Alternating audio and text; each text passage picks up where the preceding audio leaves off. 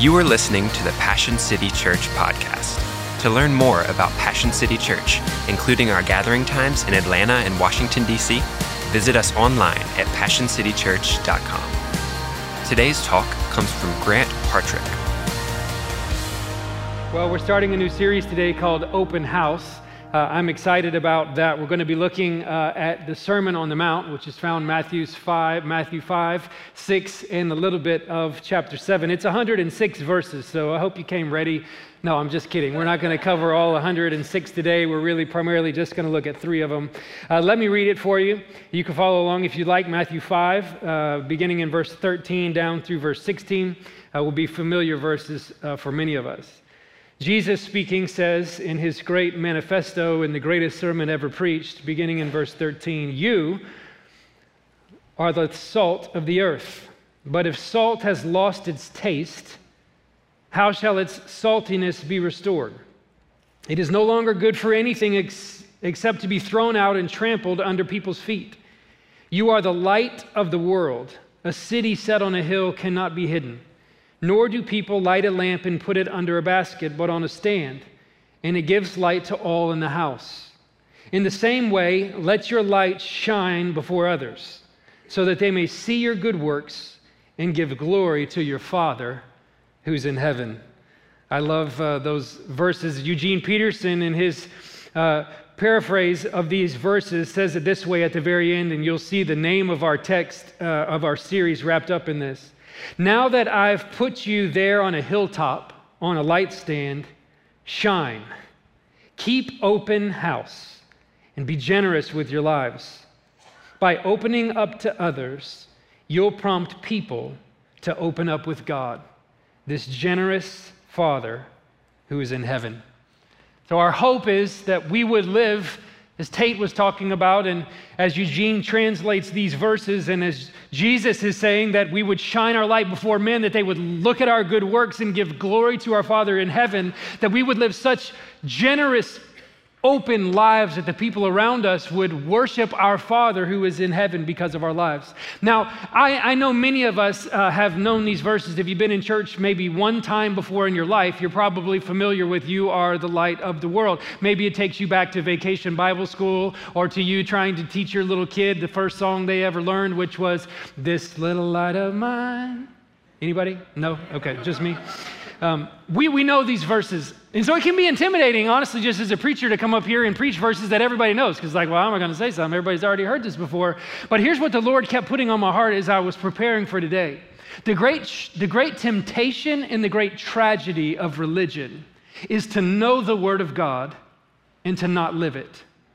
To get to a text where maybe pridefully we say, "We got that one. We're good. We know that one. We learned that one a long time ago. Let's move on to something in the deeper end of the pool." But to realize and understand, do I just know the words, or am I actually living this out like on a Wednesday when I show up at my office? And my hope today is that we would approach these verses as though we've never read them before, so that God can do something fresh in us that will hopefully transform not just our heart, but the way that we live throughout the week. So Jesus is speaking, and he's telling us about why we're here. What's the purpose of our lives? What are we to be doing while we're here? And he gives us a few metaphors that are helpful. The first of which is, he says, "You are the salt of the earth." Now, what does he mean by that? Salt gets a bad rap these days. All you hear about is the negative effects of salt if you put too much salt on your food. If somebody calls you salty, by the way, it's not a compliment in today's world. It would have been in the ancient world, though, so I don't know what happened throughout time. But in the days where Jesus is writing this, salt was of extraordinary value. In fact, it was so valuable that it was viewed in a lot of ways as a currency. Roman soldiers oftentimes would be paid in salt. Could you believe that? Just imagine your next direct deposit. It doesn't just go straight into your account, but your boss calls you into the office and he's just, "You worked overtime on Wednesday, great, a little bit more." But this is real. The Roman soldiers would be paid in salt. It's referred to when they're paid for salt as a salarium, which means to barter or to sell with salt. It's actually where our word salarium is a Latin word, which is where our English word salary comes from. So there's extraordinary value, and it's clear in our day that the perceived value of salt maybe doesn't hold as much weight as it did in the ancient world. But as Jesus is speaking, it's a big thing to be called the salt of the earth. Now, salt does a couple of things, and I don't know if there's anybody in here like me. I love salt. I'm just recently gotten old enough where everybody's warning me about salt, but I don't care yet. I like salt on everything. I can remember when we first got married and my wife would make an amazing meal, and before I took a bite of it, I would just, she's like, you didn't even try it yet. I'm like, I don't have to try it. I know that everything's better with salt on it. Amen? I can remember I used to do this weird thing, and my wife has helped me now, and this is called sanctification, but I remember when we would go to a Mexican restaurant and we would get like chips and salsa, I would take a chip and I would salt each individual chip. Right here, I'm with you. I didn't need the salsa. You can keep the salsa for all I'm concerned. I just want a chip with lots of salt on it. I like salt, and maybe you're with me, or maybe you're, all health conscious, and more power to you if that's you. I'm still, living good over here. But one of the purposes of salt is that it brings out flavor in food. It improves food. It makes things taste better. That's why it is used as a seasoning. Chefs will say that when you put salt on it, it brings out all the flavors that are wrapped up in whatever it is that you're eating. And no doubt, while this wasn't the primary implication of salt in this day, it was used as seasoning in this day. And I love thinking about that one of the purposes of salt is that when something without salt gets salt on it, it should be better. And we should live that way. Like the places that we go, the areas that we are, the relationships that we're in, the work environments that we're placed in, the opportunities that God puts in front of us as the salt of the earth, as seasoning, we should, as we get involved and be salt of the earth, we should improve the situations that we're in.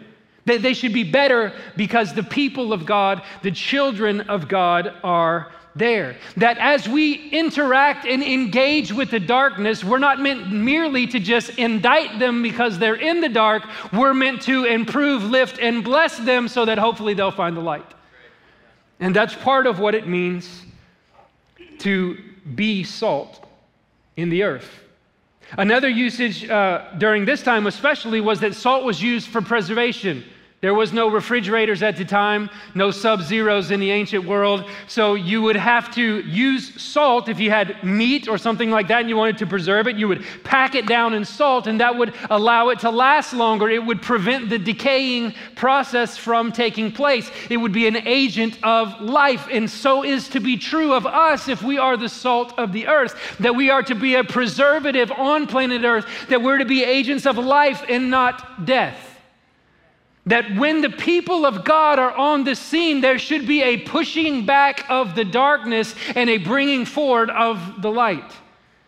We are to be flavor adders and improvers, and we are to be preservation in a dark and decaying world. And lastly, and there's many more, but salt causes thirst. Anybody ever done the thing where you eat the whole pack of saltine crackers and see if you can not drink a bottle of water? No? I used to be the middle school pastor, so we do these kinds of things. You look, I got $3 to come up with a game today. Can I come up with anything? Let's eat that whole pack of saltine crackers and see if nobody can drink water. But when you eat a lot of salt, it makes you thirsty. And that should be true of us. If we're the salt of the earth and we're living in a earth where lots of people have not tasted and seen that the Lord is good, that by being exposed to our life, it should cause a thirst in them. A thirst for what? Well, Matthew says it a few verses before. Those who hunger and thirst for righteousness will be filled. So the people that are around us ought to have a thirst for whatever it is that most satisfied us. So I want you to ask the question, when you leave a conversation, are you lifting it? Are you improving it? People feel more joy from being around you, more peace from being around you, or are you stirring the pot? Are you making things worse? Are you causing more stress and more anxiety? And as the salt of the earth, we should be improvers and lifters and preservers and conduits for God to work through us. And then Jesus says, after he says we are the salt of the earth, he says, if salt has lost its taste, its saltiness, how shall its saltiness be restored? It's no longer good for anything, only to be thrown out and trampled underfoot. That's a bit of a scary verse, huh? And commentators and very smart people have argued for a long time on what Jesus meant by that. Here's what I realized. Both of the arguments I think are great arguments, and both of them are helpful. So some people say, well, that's a problem because salt is an extremely stable compound. So salt can't really lose its saltiness, sodium chloride, because it's a stable compound. So salt is salt. It can't not be salt because it's salt. And some people will say, well, in this particular part of the world, around the Dead Sea, there is salt that's mixed with other minerals, and those other minerals mix in with the salt, and it renders the salt useless. And maybe that's what Jesus meant here. So why would we want to live as unsalty salt? Or maybe another idea is that Jesus, as he says a few verses later when he talks about light, he says a city that's set on a hill cannot be hidden. It's impossible for light to not be light. And maybe he's saying, well, salt is salt. Salt is salty. So how illogical would it be, and how impossible would it be for salt to not be salt? If I made you salt, then go out and be salt. And both of them, I think, challenge us to go out and to live out what Jesus has called us to do. The second metaphor, which maybe we're more familiar with, is that Jesus says, you are the light of the world.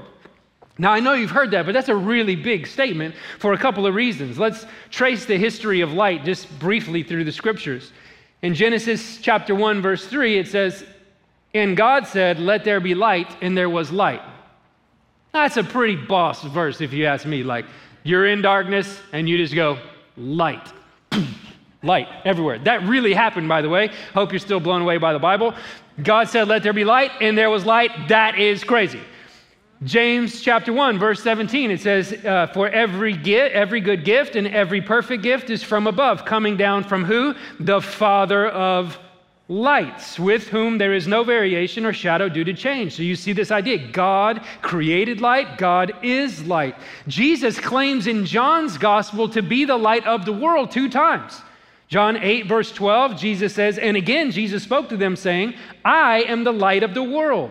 Whoever follows me will not walk in darkness, but will have the light of life. And then again in John chapter 9, verse 5, as long as I am in the world, I am the light of the world. So you have Jesus saying, I'm the light of the world. What an incredible compliment and responsibility that Jesus says, I am the light of the world. And then in Matthew's gospel, he says, you are the light of the world. Which is plural in my Greek professors from seminary, so the way we would translate that was, y'all are the light of the world. That's a pretty crazy thing. But our light is reflected light.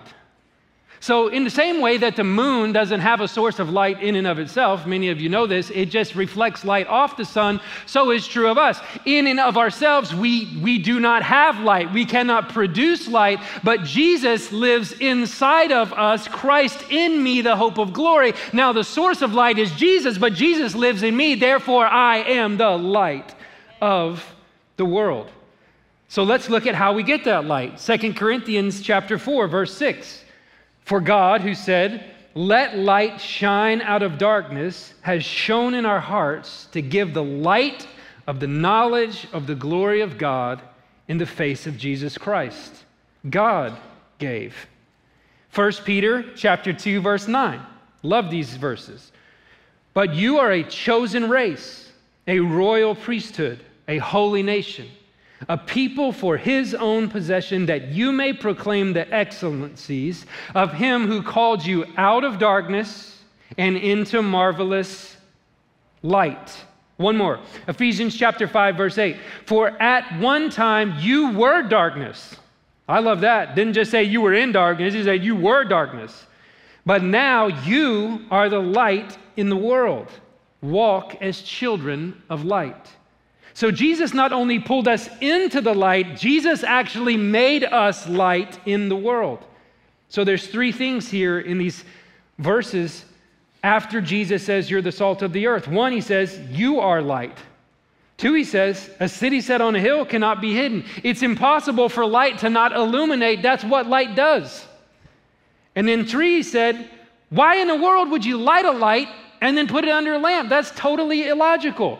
Now, it's important to think in a house, in these days, in the ancient world, there was no artificial lights. There was no turn all this on. So they had little oil lamps with a little flame over here, a little wick you could light, and then it would run down this thing, only about the size of a hand, and then have a little jar of oil here. And as you lit this little light, you certainly wouldn't put it under a basket. That makes no sense. But you would actually want to elevate it, because the more you elevated it, the more it gave light to everybody in the house. And this is what Jesus is saying. 1, it's impossible for light to not be light. Light shines. That's what light does. But 2, it's totally illogical to have a light and then to try to hide the light. Now, in the same way that I like salt, and my wife has helped me in that regard. This really has nothing to do with the message. This is more counseling for me. But we renovated a house recently, and we put in these can lights. Anybody got can lights in your house, the ones that are up in the ceiling? And I thought that when we put those in, that the purpose of us putting them in was so that we could turn them on and light up the house. Little did I know, there really wasn't any purpose of putting them in, because we were going to buy $800 worth of lamps to put in the house, regardless of how many can lights we put in the house. Any of you men with me? It's the same idea of, let's get these awesome hardwood floors. I'm like, cool, we were going to go carpet or hardwood floors. So we're going to get the hardwood floors, but then we're going to get rugs to cover all the hardwood floors. We just did both. Anyways, I digress. We are light. City on a hill cannot be hidden. And you would never light a lamp and put it under a basket in the home. Now, I do think it's interesting that, see the change in the environment. Jesus says first, you're the light of the world. So you got this big macro, you are the light of the world. Then he talks about you're a city set on a hill. Still pretty big, but not as big as the world. Then he goes down and says you would never light a lamp and put it under a basket. You put it up on a lampstand so everybody in the home, everybody in the house could see. So you go from house to city to world. And I love that, because here's the idea. Wherever you are, you ought to shine. If you're doing something that's out into the world, you should shine so that people will see you and give glory to your Father who's in heaven. But if you're doing a business deal in the city, you should shine in that business deal in the city so that people can see your good works and give glory to your Father in heaven. But what a tragedy it would be for you to be a man of God and a man of prayer in the city, and then for you to be at home and everybody's like, we heard that you're this amazing man of God out in the city, but in our home there isn't much light here. Jesus is going, no, whatever environment you find yourself in, you are made to be light. So in your marriage, be light. In your relationship with your kids, be light. In your career, be light. With your employees, be light. With your employer, be light. With your neighbor, be light. With everybody you touch, be light. This is the idea that God is putting in front of us. Now, it's just an interesting thing that the word light in the original language is the word phos, which is where we get our word in English, photo. So I think that's kind of cool because, like for me, I look exactly like my dad. It's a little bit scary, honestly. Let me show you a picture. This is not me on the left. That's my dad, Tom. Doesn't he look awesome, by the way? You're like, man, that guy could take somebody out. And then this is us recently. My dad is 70 years old. My wife is very happy about this. But it's interesting because when I meet people that know my dad and they don't really know me, every time, regardless of if I know them or not, they always say, oh my goodness, you look exactly like Tom. Or if I see a photo of my dad when he was younger, I'm like, hello, Grant. It's you. But the idea is that I look like my dad. And I'm his representation. The way that Paul actually says it in 2 Corinthians is we're his ambassadors, we're his representatives, we're to look like him so that when people look at our lives, it's like a photo and a snapshot of you see me, but you see through me up to my Father in heaven, and you want to glorify him.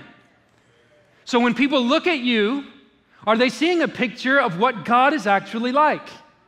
Are you living in a way where people look at your life and go, man, I see through your life all the way up to your Father who's in heaven, and I want to give glory to him. So how do we do this, I think, is an important question. And whenever you're reading the Bible, it's important to understand that context is always key. So these amazing, smart people took our Bible, the original Bible, and they broke it up into sections with headers and verses to help us navigate, because oftentimes we don't have time to read, all of Leviticus in our morning quiet time. So we need to take a chunk at a time, which is very helpful. The danger of that is that we can think that certain ideas are isolated from other ideas. Like, Jesus is talking about being salt and light. That's an idea, separate from the one before and separate from the one after. But this is like one sermon of Jesus. So it's important that you look back before, and before this is what we call the Beatitudes. Matthew chapter 5, verses 3 through 12. Jesus is talking about what is it like for people who are part of the kingdom of God? What are the character traits that are true of the men and women who belong to the kingdom of God? It's things like, blessed are those who mourn. Blessed are the meek. Blessed are those who hunger and thirst for righteousness. Blessed are the merciful. Blessed are the pure in heart. Blessed are the peacemakers. So we get all the way to verse 11 and verse 12, and then we read these and we kind of go, I was on board for pure in heart and peacemakers and merciful and hunger for, and thirst for righteousness. But then it says, blessed are those who are persecuted. Verse 12, blessed are you when others revile you. I don't think anybody feels blessed when that happens. And persecute you under all kinds of evil against you, and utter all kinds of evil against you falsely on my account. Rejoice and be glad, for your reward is great in heaven. For so they persecuted the prophets who were before you. You are the salt of the earth. Now, when you read it that way, you have some context, right? And you realize that what Jesus is connecting this idea to is that there's going to be persecution. There's going to be hardship. But when there's hardship, we're tempted to do two things. You can either retreat, no, I don't want that, or you can engage. And right after Jesus says, there's going to be hardship. There's always been hardship. They mistreated the prophets. They're going to mistreat you. He goes, don't retreat. You're the salt of the earth. And you're light to be shown in the darkness. Engage with the darkness with the answer that supersedes and has conquered the darkness. This is the context that we find around this verse. We are to be different in the world. 1 Peter chapter 3, verse 15 says this, always be prepared to give an answer to everyone who asks you to give the reason for the hope that you have. It's a good rhetorical question. When's the last time someone asked you that question? When's the last time someone said, I see all the circumstance that's around you. I know what's going on in your marriage. I know what's going on at work. I know what's going on with your kids. I know what's going on. But why are you still so hopeful? And why do you still have so much joy? And how are you going through all this chaos in your life, but somehow you still keep blessing people and keep speaking life and not death over people? And somehow you just keep showing up and you're full of all this joy. And you go, yeah, I am different. I'm salt. I'm light of the world. I have a source of light inside me. And when you can stand in life's most difficult moments and still have joy and hope and peace and patience and kindness and gentleness, it illuminates the world. And this is what we're meant to do as the people of God. Jesus goes on in the Sermon on the Mount and he gives a few simple, practical takeaways of what it looks like to be salt and light in the world. I want to give you just a few of them. If you are taking notes, maybe these would be helpful things to write down. Number one, we seek, in order to be agents of salt in the earth and light in the world, we must do a few things. Number one, we seek reconciliation, not retaliation. You see it in the Sermon on the Mount, not too far after Jesus tells us that you're the salt of the earth and you are the light of the world. He even goes on to say things like this. If you bring an offering, a gift to the altar, and then you remember that your brother has something against you, leave your gift there before the altar and go first make things right with your brother and then come back and offer your gift. That the way Paul says it in 2 Corinthians, he says that you have been reconciled to God through Christ. Now you've been given the ministry of reconciliation. That we shouldn't be like everybody else in the world where when someone takes something from us, we're ready to retaliate, we're ready to jump back, we're ready to fight back. But instead, we should be people who, when somebody comes up against us, we don't want to retaliate, we want to reconcile. We want things to be done God's way. We should be quick to forgive. Why? Because we were forgiven. Because we earned forgiveness? Because we deserve forgiveness? No. Because we were forgiven freely, we forgive freely. Jesus says the world lives by the motto, eye for an eye and tooth for a tooth, but not so among my followers. He even takes it a step further and he tells us, which is a crazy thought, he says, you should love your enemies and pray for them. How are we doing on that one? Now, we live in a world that says when you have an enemy, here's what you do. Post about your enemy and see how much traction you can get in opposition to your enemy to see if you can officially and permanently take them under. Jesus goes, no. I don't want you to do that. I just want you to pray for them. And when you pray for your enemies, even if it's just you in your closet by yourself, you don't have to like stand up on the desk and be like, Susan, a couple doors down, has been my enemy for 3 years, but Susan, I'm just praying for you today that God's gonna touch your life. You don't have to do that. You can just pray quietly. And when you do that, man, light just radiates off of your life and it illuminates a path for people. So we're meant to be those people. Now, I know when we say enemies, some of y'all are like, I don't think I have any enemies. That's a strong word. Some of you are like, I very much. Joe, 2 doors down from us, been our neighbor for 20 years. We are enemies. Great. But for some of you, you're like, I don't know anybody. Like, that seems like a strong word. Well, I love how Eugene Peterson puts this in the message. He says, when someone gives you a hard time, respond with the energies of prayer. For then you are working out your true selves, your God-created selves. This is what God does. He gives his best, the sun to warm and the rain to nourish, to everyone, regardless, the good and the bad, the nice and the nasty. If all you do is love the lovable, do you expect to get a bonus for that? Anybody can do that. If you simply say hello to those who greet you, do you expect to get a medal? Any run-of-the-mill sinner does that. In a word, what I'm saying is, grow up. Thank you, Eugene. Stings a little bit. You're kingdom subjects. Now live like it. Live out your God-created identity. Live generously and graciously toward others, the way God lives towards you. We extend forgiveness because we have received forgiveness. Now, for somebody in this room, what you need to do most, if you want your light to shine brightest, you don't need to come to 5 more worship gatherings. You don't need to go to a mid-worship concert, midweek this week. You don't have to spend, X amount of time in your Bible study this week. All those things are great. But for some of you, the way that your light will radiate even more than it is right now is you need to call your sister and forgive her. This has gone on for too long. You just need to call her and say, hey, it's a lot of water under the bridge. A lot of things have been said. A lot of things have been done. But I want to ask for your forgiveness for what I said. And I just want you to know that what you said hurt me and I want to forgive you. And I'm telling you, you want to see something shine bright? Forgive somebody and watch the light radiate off of your life. Some went sideways with a business partner a couple years ago and you just wrote them off like, man, I'm never going to talk to you again, never going to see you again. You want to see light in your own life? Call them and forgive them. And I'm telling you, it will just radiate off of your life. Number 2, we are to resist the pull towards greed by embracing a spirit of generosity.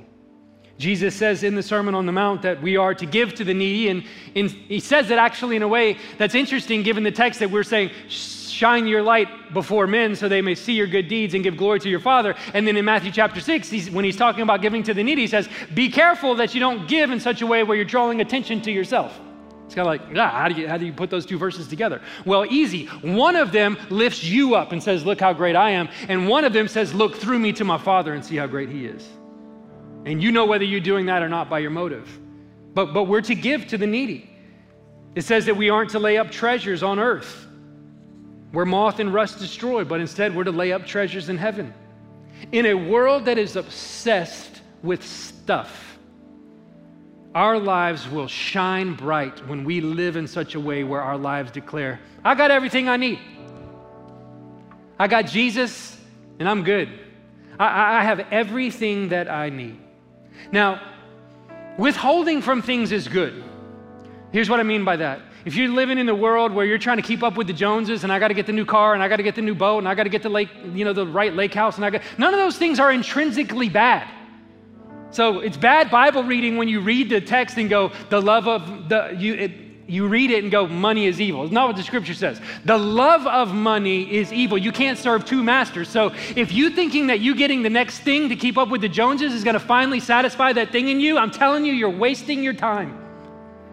But when you actually understand, I've got everything I need in Christ, all of a sudden the light just radiates off of your life. And what I found to be true just in my own life is it's one thing to go, you know what, I'm not going to get that thing because I want to live in such a way where I'm broadcasting to myself and to those around me that I have everything I need in Jesus. So I'm not going to get that thing. But then every conversation for the next 6 months is, man, I really wish I had that thing. I'm not going to get that thing because I want Jesus to get glory. But I really wish I had that thing. That thing would be awesome. If I had that thing, man, I'm telling you, it would be so great. Now, your light still shines from not getting that thing. But it'd shine even brighter if the reality was you didn't even desire that thing anymore, because you had all your desires met in Jesus Christ. To be supremely satisfied in Christ. That's how our light shines bright. I love the way John Piper has famously said this. God is most glorified in us when we are most satisfied in Him. Number 3, we submit to the authority of Christ rather than rebel against it. Here's what I mean by that. Jesus ends his manifesto, the Sermon on the Mount, by saying this: everyone who hears these words of mine and does them will be like a wise man who builds his house on the rock.